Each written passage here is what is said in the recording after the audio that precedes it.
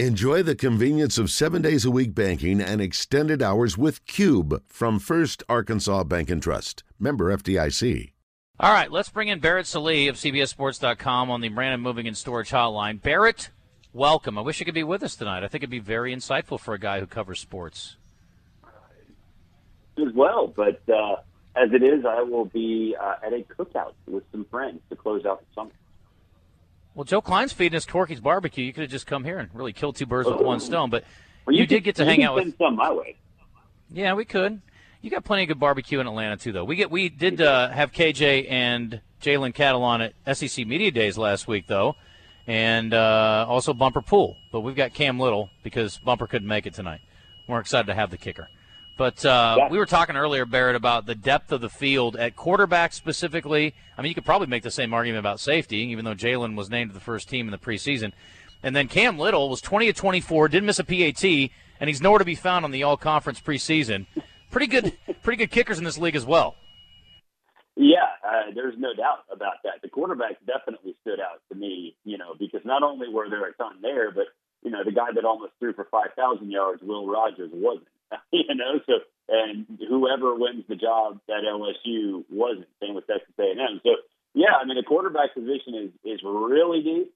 And you're right. I mean, it was hard to fill out the All-SEC team at kicker because, I mean, you really couldn't go wrong with whoever you picked from those two spots. But, I thought the Arkansas guys were a lot of fun last week. They handled media days very, very well. And, I think in terms of ambassadors for the sport and for Arkansas, Sam picked the right three guys. Yeah, Cam Little was not there. He is going to join us tonight, and he was named to the Werfel Award list, Barrett, which I got to be honest, I didn't even know was a thing.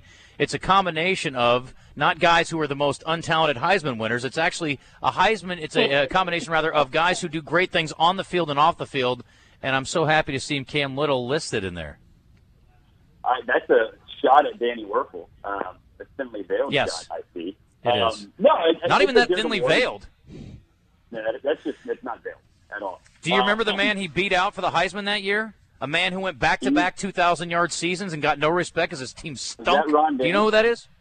No, that's Troy Davis of Iowa State University. Before Iowa State was relevant, and then there was like a 25-year gap, and now they're kind of back to somewhat relevant. You sound bitter about that a little bit. As an Iowa State alum, I am a little bit. Not proud, just an Iowa State alum. Not proud. The Werfel Award is one that I think doesn't get enough credit because of what Danny has done, throughout his career as a charitable. He does 3 or 4 charities actually. So, but yeah, it's awesome that they're getting recognition. I can tell you what, when awards like that, when the watch lists come out about 10 o'clock every day, my inbox just starts binging because they all send them out at the exact same time. We were talking about a list of quarterbacks in the SEC that somebody had, and KJ was ranked as the 14th best quarterback in the country. And you think, that's not bad. And you look, there were 7 SEC quarterbacks ahead of him. And I don't agree with that list. I don't think there's any way he's the 8th best quarterback in the SEC. But it's a very tight race, I guess, for those quarterbacks. Where would you put KJ in the SEC pecking order? I put him behind Bryce. I put him behind ended Hooker. I put him behind Stetson, Spencer Rattler. Man, that's probably it. I put him ahead of Will Rogers because I do think Will Rogers is a product of the system. So I'd probably have him 5th. You could probably convince me that maybe Spencer Rattler should be behind him because he hasn't done it in the SEC and KJ has. And you could probably, make a case for Stetson, although I think Stetson is wildly underrated. So I'd say 5th most likely, and then you can probably be convinced one way or the other to move him up or down. Yeah, I look at it like this. KJ did not lose his job last year like Spencer Rattler, and he didn't have to transfer either. And so I feel like he's maybe a better quarterback. Well, yes, but also Spencer got beat out by Caleb Williams, and I think Spencer at Oklahoma was, I wouldn't say unfairly criticized. He had a lot to live up to with Jalen Hurts and Baker Mayfield and Kyler Murray preceding him. It's a lot on somebody to do that. And it's not like he was terrible. He made some mistakes, and he was good for an interception a game or so, but he was pretty darn solid. So, I don't know. I think maybe all of us maybe unfairly view what Oklahoma quarterbacks should be based on the three that preceded him. Yeah, I would agree with that. He was solid, but if he'd have played better, he wouldn't have lost his job, and or there wouldn't have been an opportunity for him to lose his job. Well, the guy to beat him out's pretty good, too. I know, but he would have never hit the field is what I'm saying if Spencer Rattler would have played better. That guy would have never got the opportunity, really. Yeah. Well, they're not mutually exclusive. I mean, he can be a really good quarterback and also not be as good as the guy at Oklahoma, right? No, we saw that at Alabama a couple of years ago, but it wasn't. Whatever happened to him? It wasn't the performance on the field that was killing Hurts necessarily. No. Yeah, it was because Nick Saban hated him. Well, I think Jalen, the lack of downfield threat was what really bothered Alabama fans and bothered Nick Saban, because he was a good running threat, obviously, but he had not developed as a passer, and obviously Tua was all right in that department when he took over. So we were asking the listeners. I'll put it to you a little differently, Barrett. We're talking to Barrett Sallee of CBSSports.com, because you're not a fan. You're a guy who covers the sport. I mean, you're a fan of the game. But anyway, I asked the fans earlier, because we're doing this event tonight with some of the current Razorbacks and former Razorbacks, what game are you most looking forward to? Arkansas's got a very interesting schedule this year. You've got a couple of big games at home with, teams that the Hog fans love to see, Alabama, LSU, sometimes not Alabama so much. And then you got two games that you may never play again, one at home and one on the road with Cincinnati and BYU. You may not have those opponents at your place and at their place, respectively, ever again in your lifetime. What, for you, is the most intriguing or exciting game for Arkansas on their schedule this year?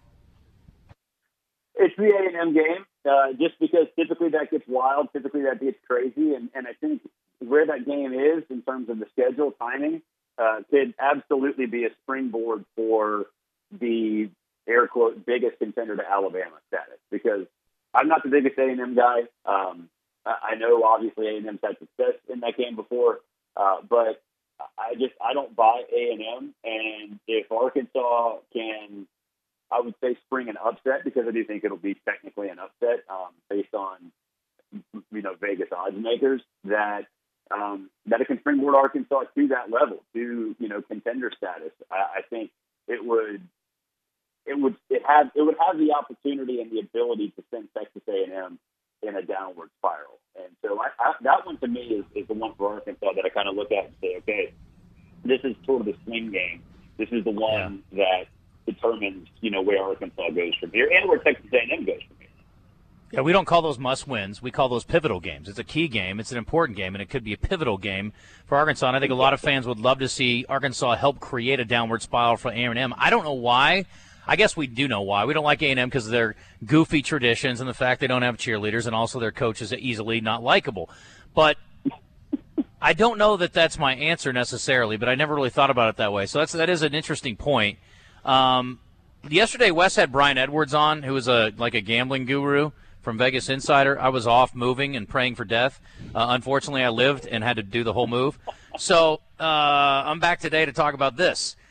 Brian said Arkansas is going to finish just behind Ole Miss for third place in the West, ahead of A&M.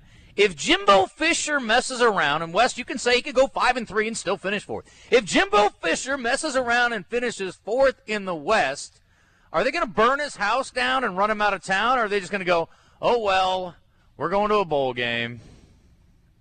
They're not going to run him out of town. And full disclosure, Brian Edwards is a genius, because I had Alabama, Ole Miss, Arkansas, and Texas A&M in my top four in the West as well. Well, I hate both of you.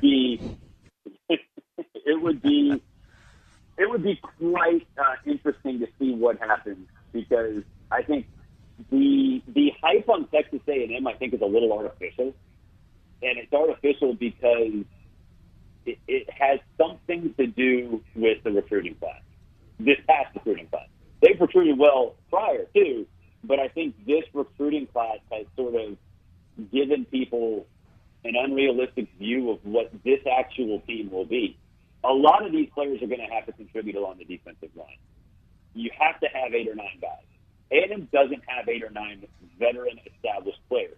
They're going to need 3 or 4 of those members of the recruiting class to play significant snaps in that when you're asking true freshmen, I don't care how talented they are, when you're asking true freshmen to go up against grown men with AARP cards and families, that's problematic.